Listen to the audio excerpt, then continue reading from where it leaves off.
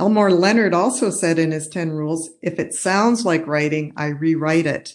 And to me, the writing has to flow and seem effortless, kind of like a ballet. Yeah. You don't see all the blood, sweat, and tears that went into the final production, and nothing should jar or stand out or detract from the flow of the dance or from the story that we're writing.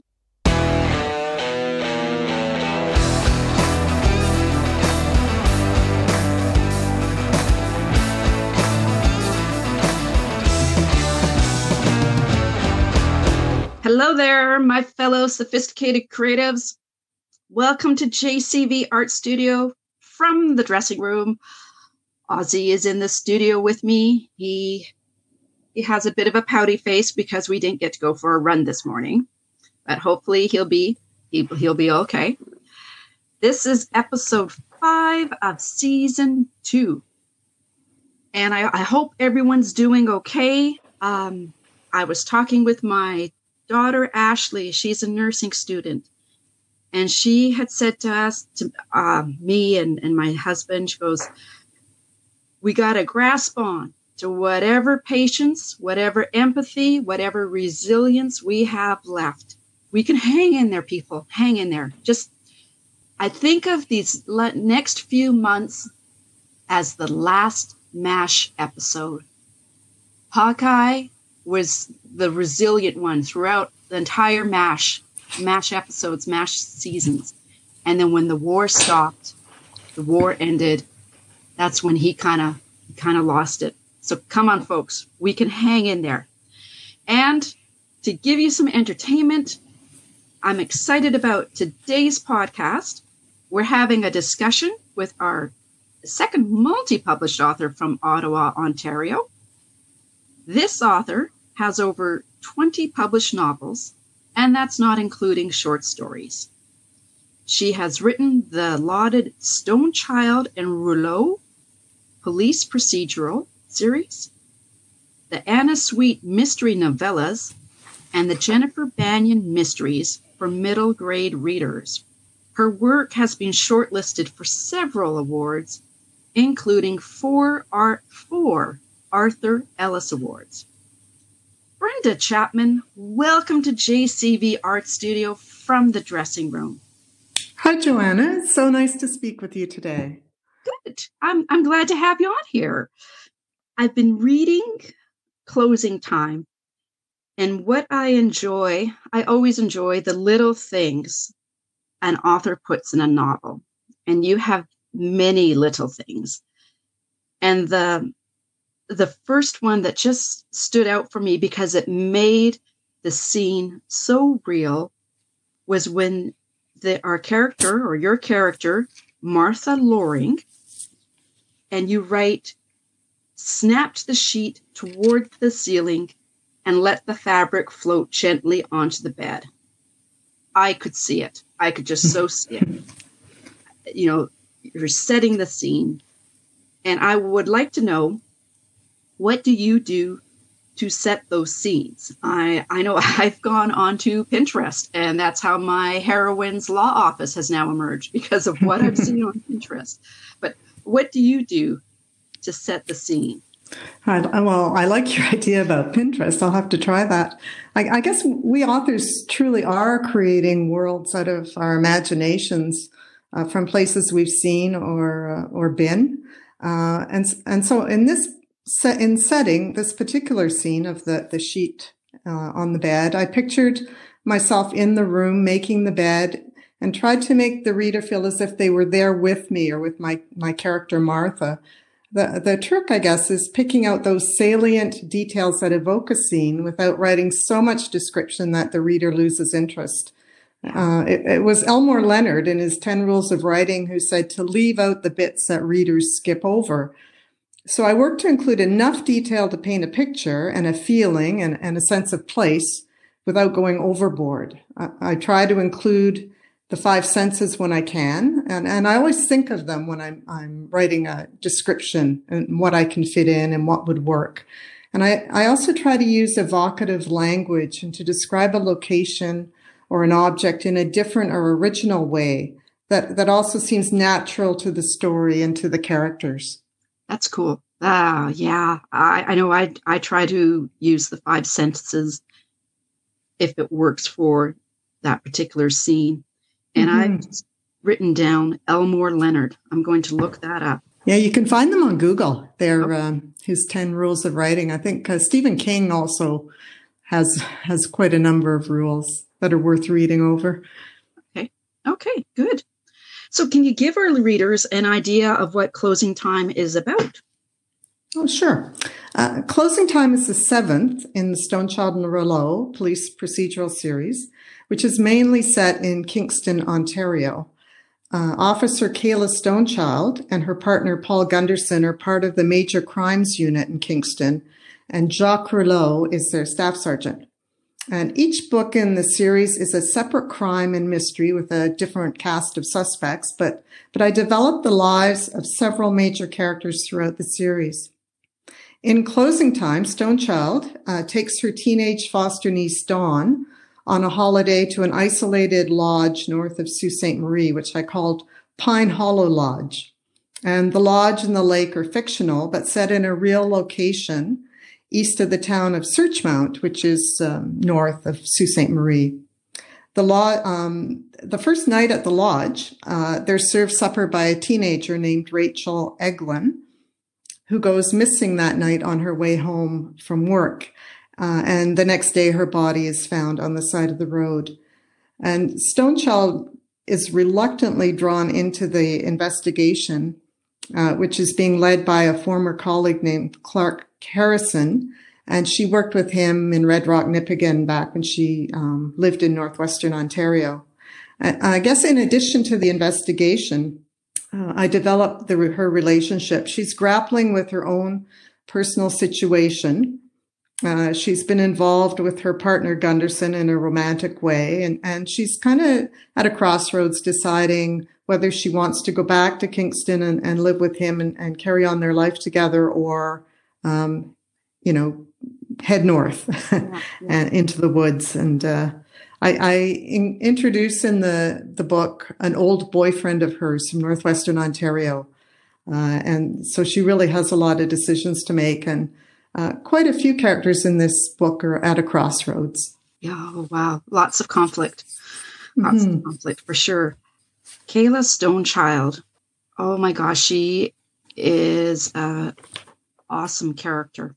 And, you say about being drawn into this investigation. And I, as the reader, I am very glad she gets drawn into this investigation. The words that came to mind when I was reading about her was that I thought she has spirit, and I don't mean that in a lively, bubbly kind of way. She just has this. For me, she had calm, she had strength. She's flawed, she's genuine, and there's just spirit about her. And then and you worked it in so well, like you wove it in. You didn't come right out like first out of the gate. The readers find out that she's indigenous, and I thought, yes. And I want to know, how did Kayla Stonechild come about? Well, I was searching for an idea for a series at the time, and I was working full time at the Department of Justice, and I was a senior communications advisor, and I was lead on what we called then the Aboriginal file, which I think now we call the Indigenous file. And part of my work included reading up on all the news concerning Indigenous issues every morning. And I was also working with the department's Indigenous Advisory Board. So I was really immersed in the issues, as well as working closely with my Indigenous colleagues. And a lot of what was going on in the news and what had gone on in the past really disturbed me, as it has a lot of people. I just think of the missing and murdered Indigenous women, the residential schools, conditions on reserves with the water, the 60s scoop, racism, really terrible stuff. So Kayla came out of my frustration with what I was reading and experiencing. Kayla as a character was taken from her parents when she was 3 years old. Her parents had been in the residential school system and really didn't know how to parent her. She's, as you said, highly intelligent. She's resourceful. She has a strong moral compass. And she's also a loner and doesn't like working with others and has a hard time committing to relationships at the start of the series in particular. Originally, when I was coming up with my duo for the series, I thought that she and Jacques Rouleau, her staff sergeant, would have equal time in the books, but Stonechild kind of took over as the lead character. She's in her late 20s and Rouleau's in his 50s. And through the series, he becomes a mentor and a father figure to her. And that really was the origin of Kayla Stonechild. Those are great relationships to write about. Mm-hmm. They are so warm. And they're pleasant to read. When you said mentorship and I thought of Rouleau, I thought, yeah, I can see it. Yeah. And people at the start think that he's going to be her love interest, but I never had that in mind. No, because everybody, you don't do what everybody expects, right? Yeah. And it's interesting that when you had said that she's a bit of a loner, I immediately wrote down here, because I write just little notes down. Writers and authors are a bit of loners. We're loners a little bit as well, you know? Yeah. So, I agree. Yeah. Kayla's relationship with her adopted niece, Dawn, is another relationship that is enjoyable to read. You know, it was the scene when they're having dinner, you know, because they've gone to Pine Hollow Lodge. I don't want to give it all away. Okay, so get away. I got the sense that Kayla's feeling that she's being pulled away from doing things with Dawn. And it was the scene when they're having dinner. And Dawn, who's a teenager, says to Kayla, and if it's all right, I'd like to read this little bit of dialogue. Mm-hmm. Dawn says to Kayla, "You have to help find who killed Rachel. You're the only one who can." And oh my God, that got me, you know, and it's like you said, I'm reading this and I'm thinking, thank God Kayla's been pulled into this, you know, thank God, you know.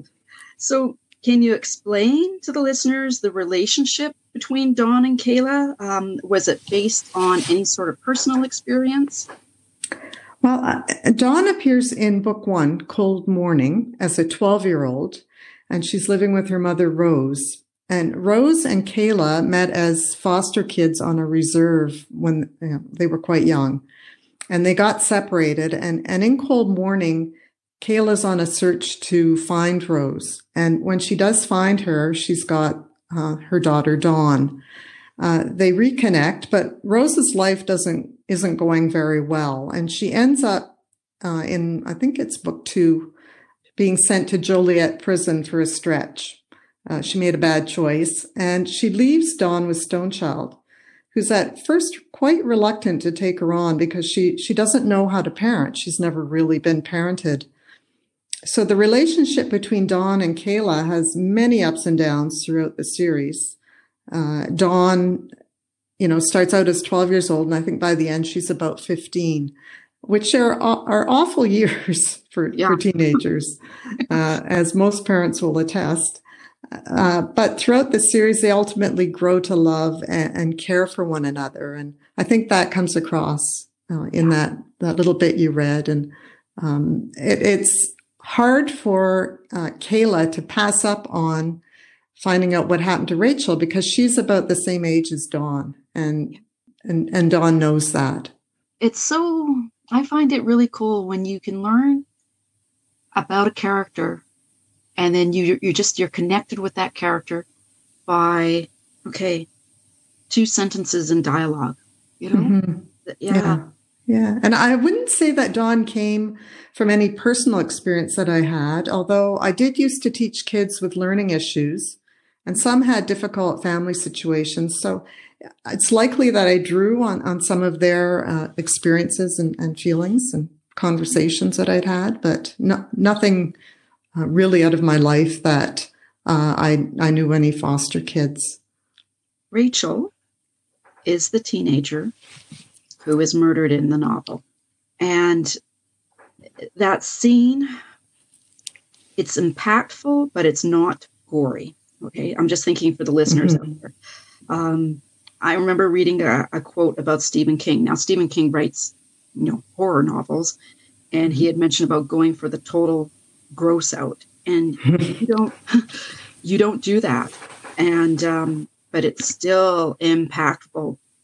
It was how you set it up, because you write in the third person, and the reader, I, was there, and it was like I'm the silent witness to what is happening. And add into that equation that I'm a mom with 2 daughters who were once teenagers, and they're grown now.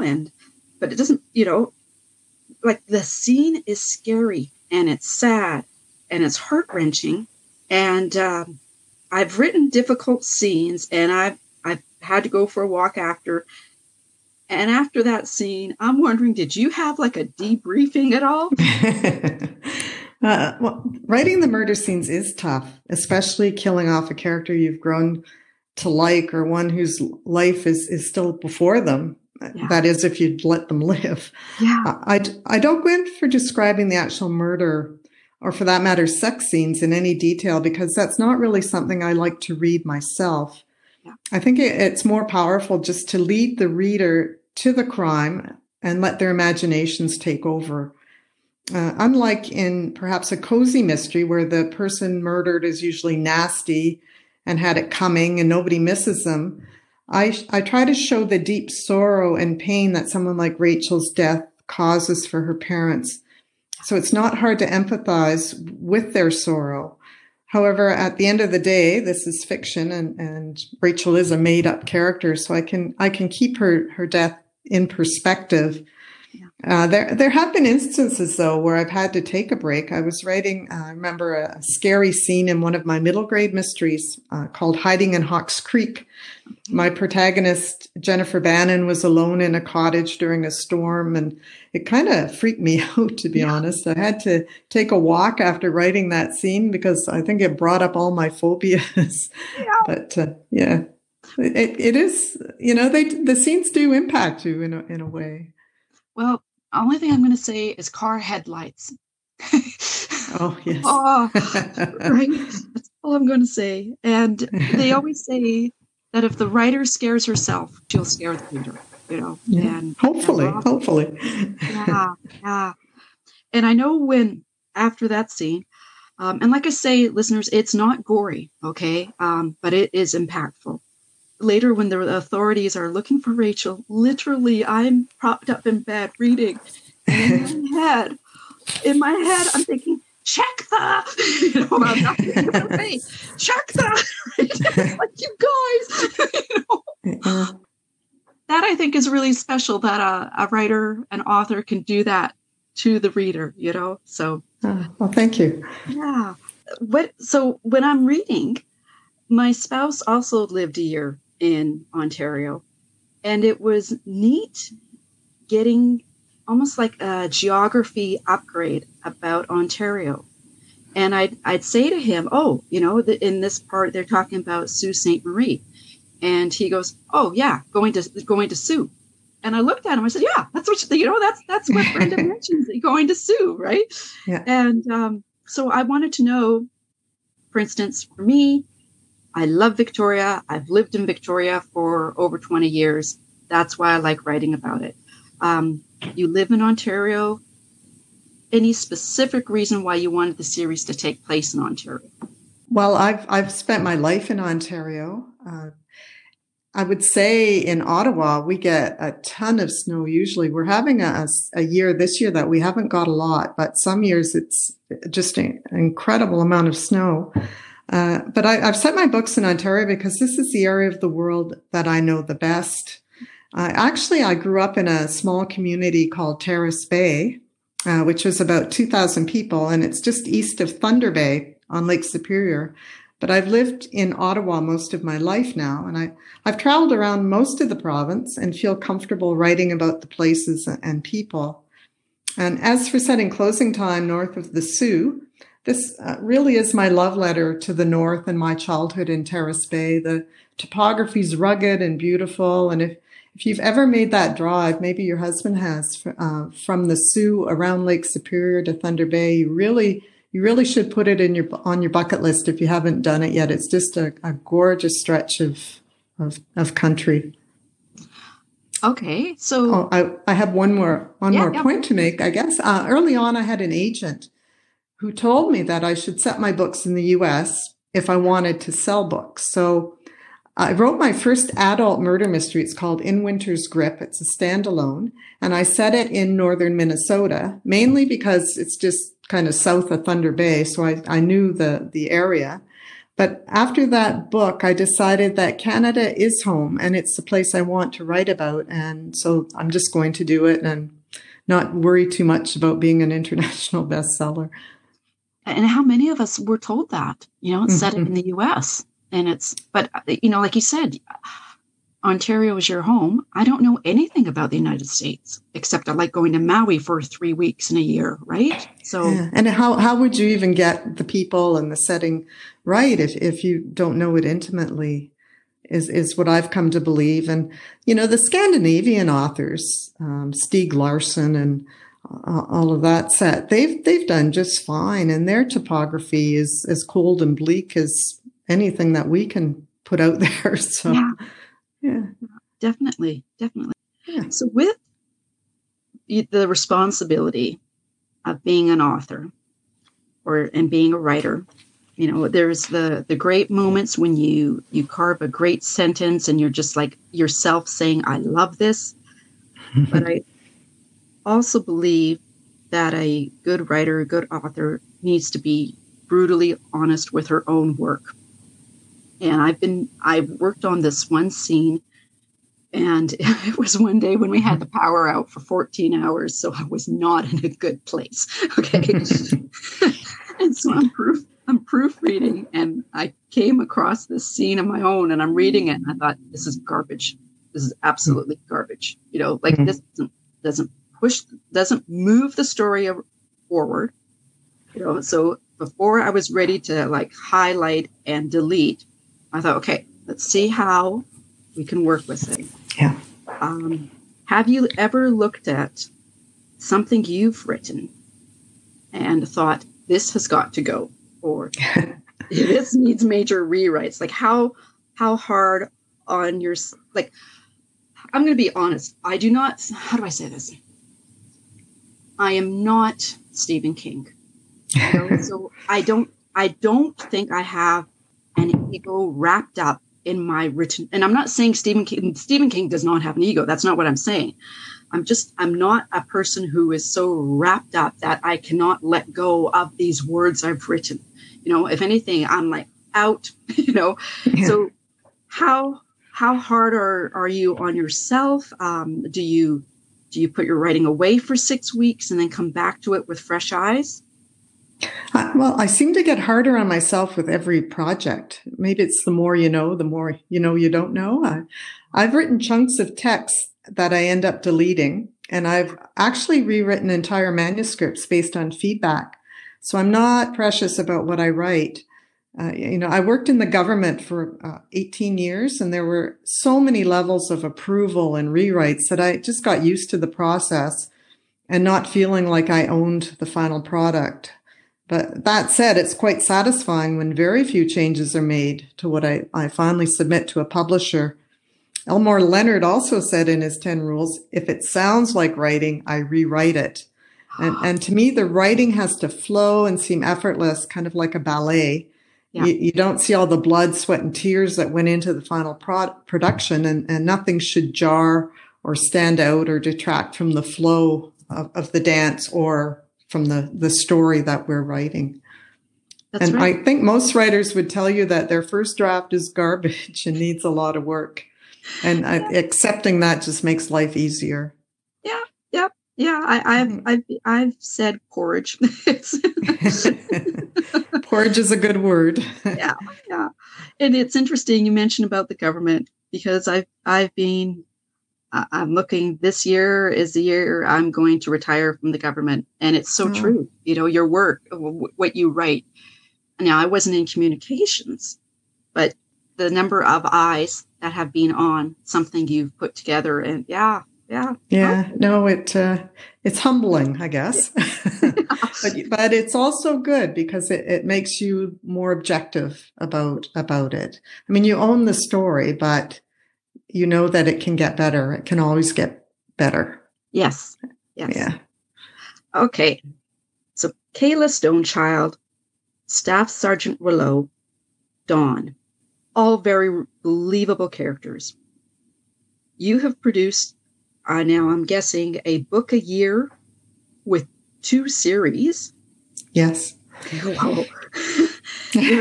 Wow.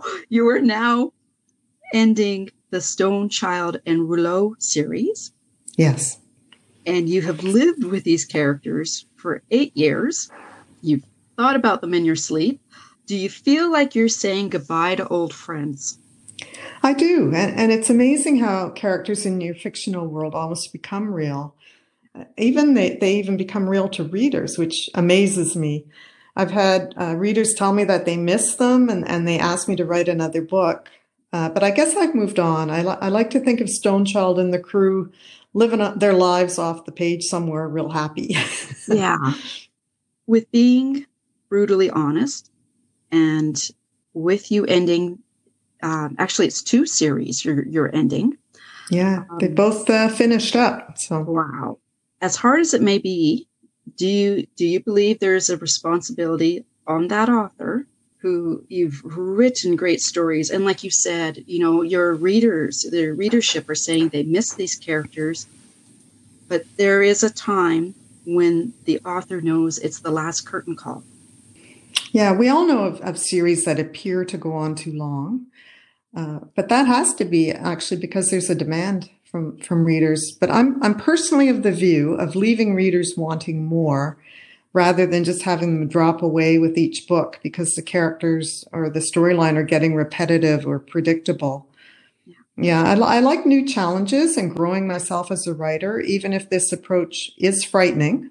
I have to say it's like taking a leap off of somewhere comforting into the unknown. But at the same time, it's a bit bittersweet, like when I said goodbye to Stonechild and Rouleau.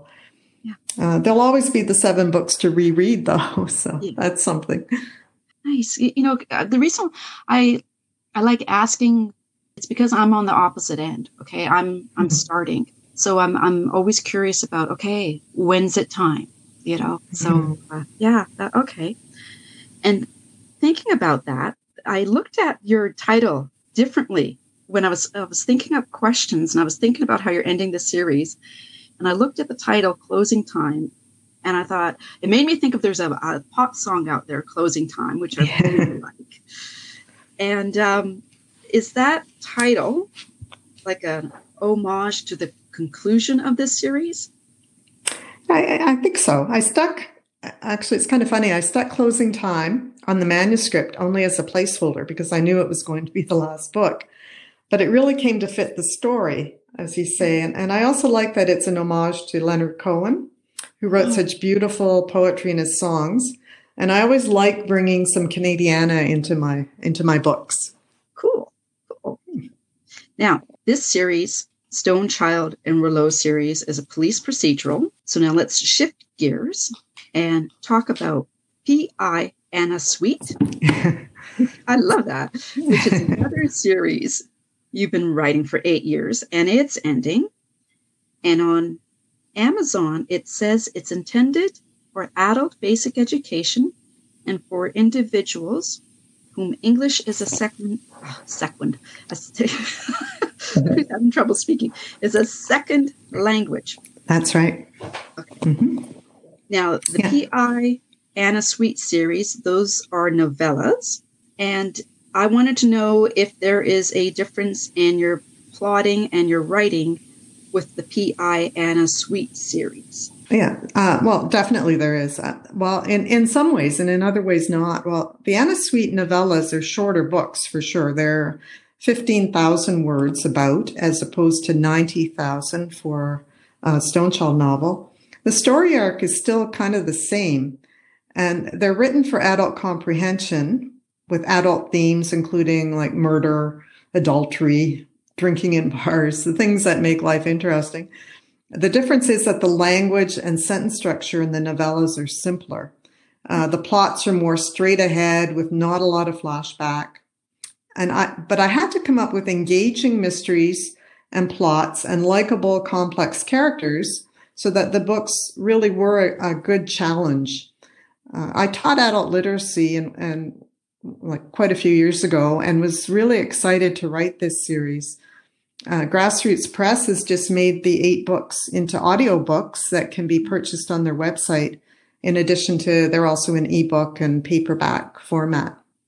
So yeah, they're just good stories written at a simpler level, but they have the same adult comprehension. And I have people who read them who do not have reading issues, and they like them. So it'd be also, to me, now there's a publisher on the coast.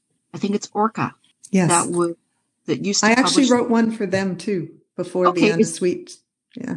Okay. So they're the quick reads. Yes. Yeah. They're like, yeah.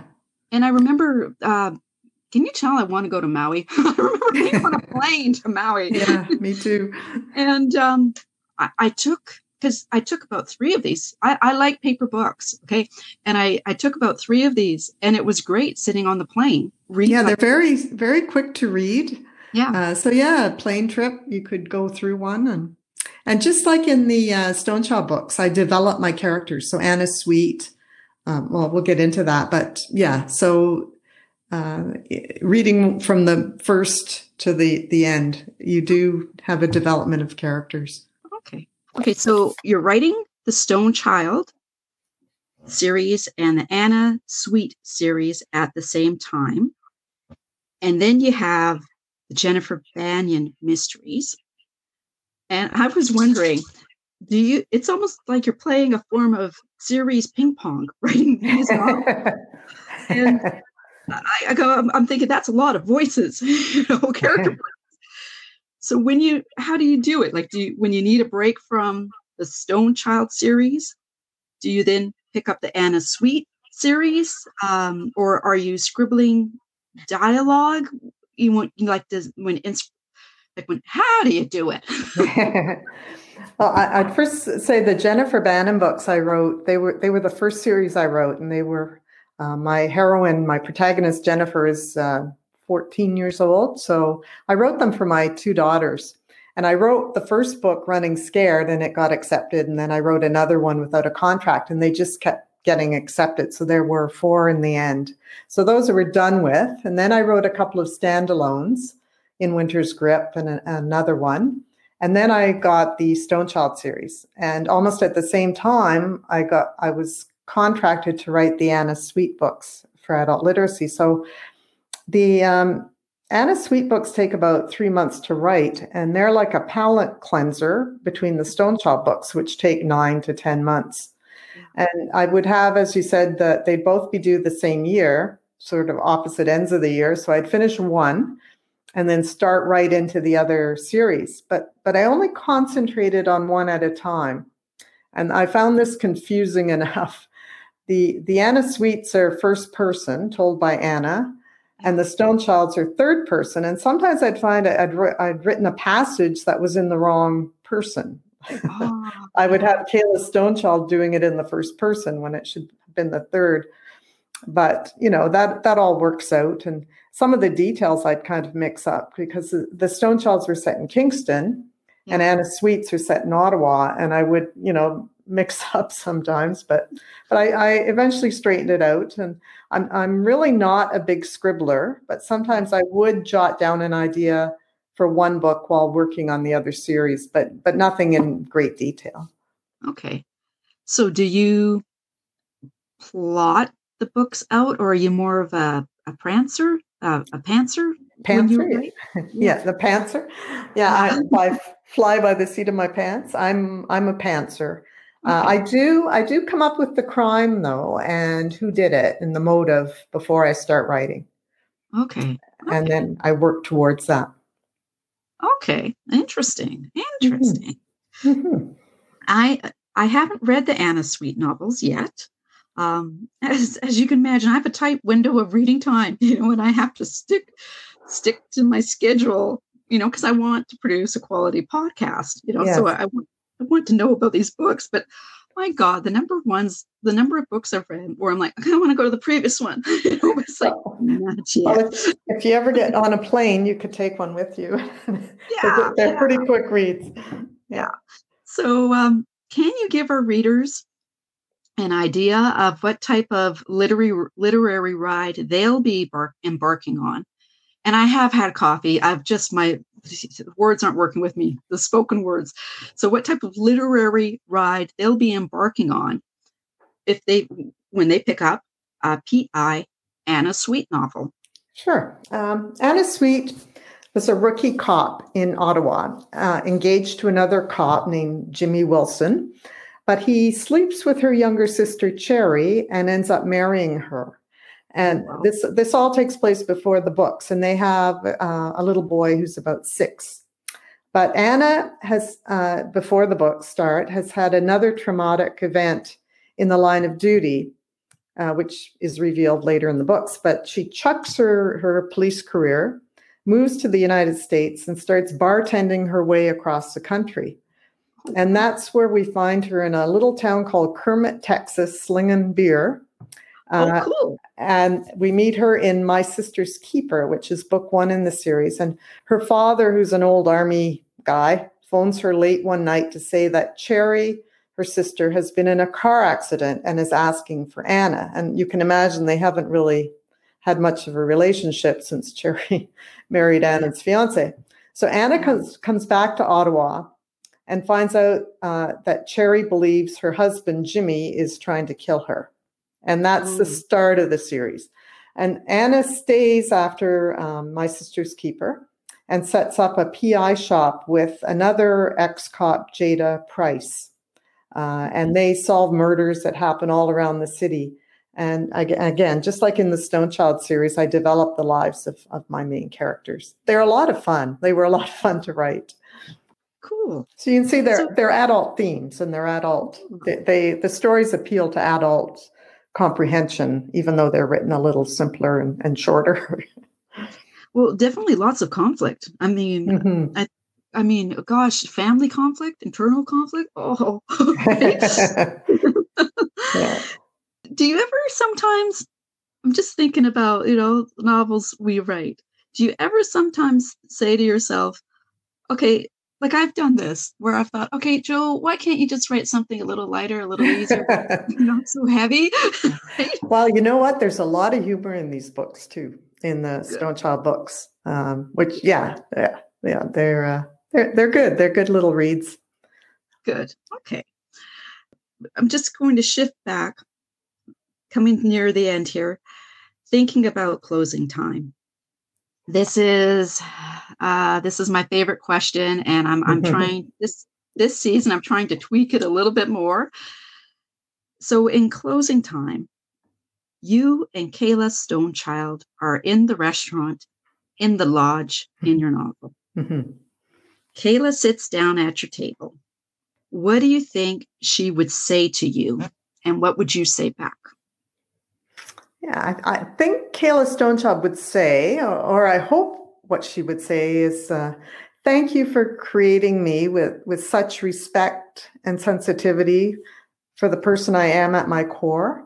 And she'd say, I'm glad that you showed the good and the bad and gave me so many loyal and kind people in my life and had me grow and mature as a person.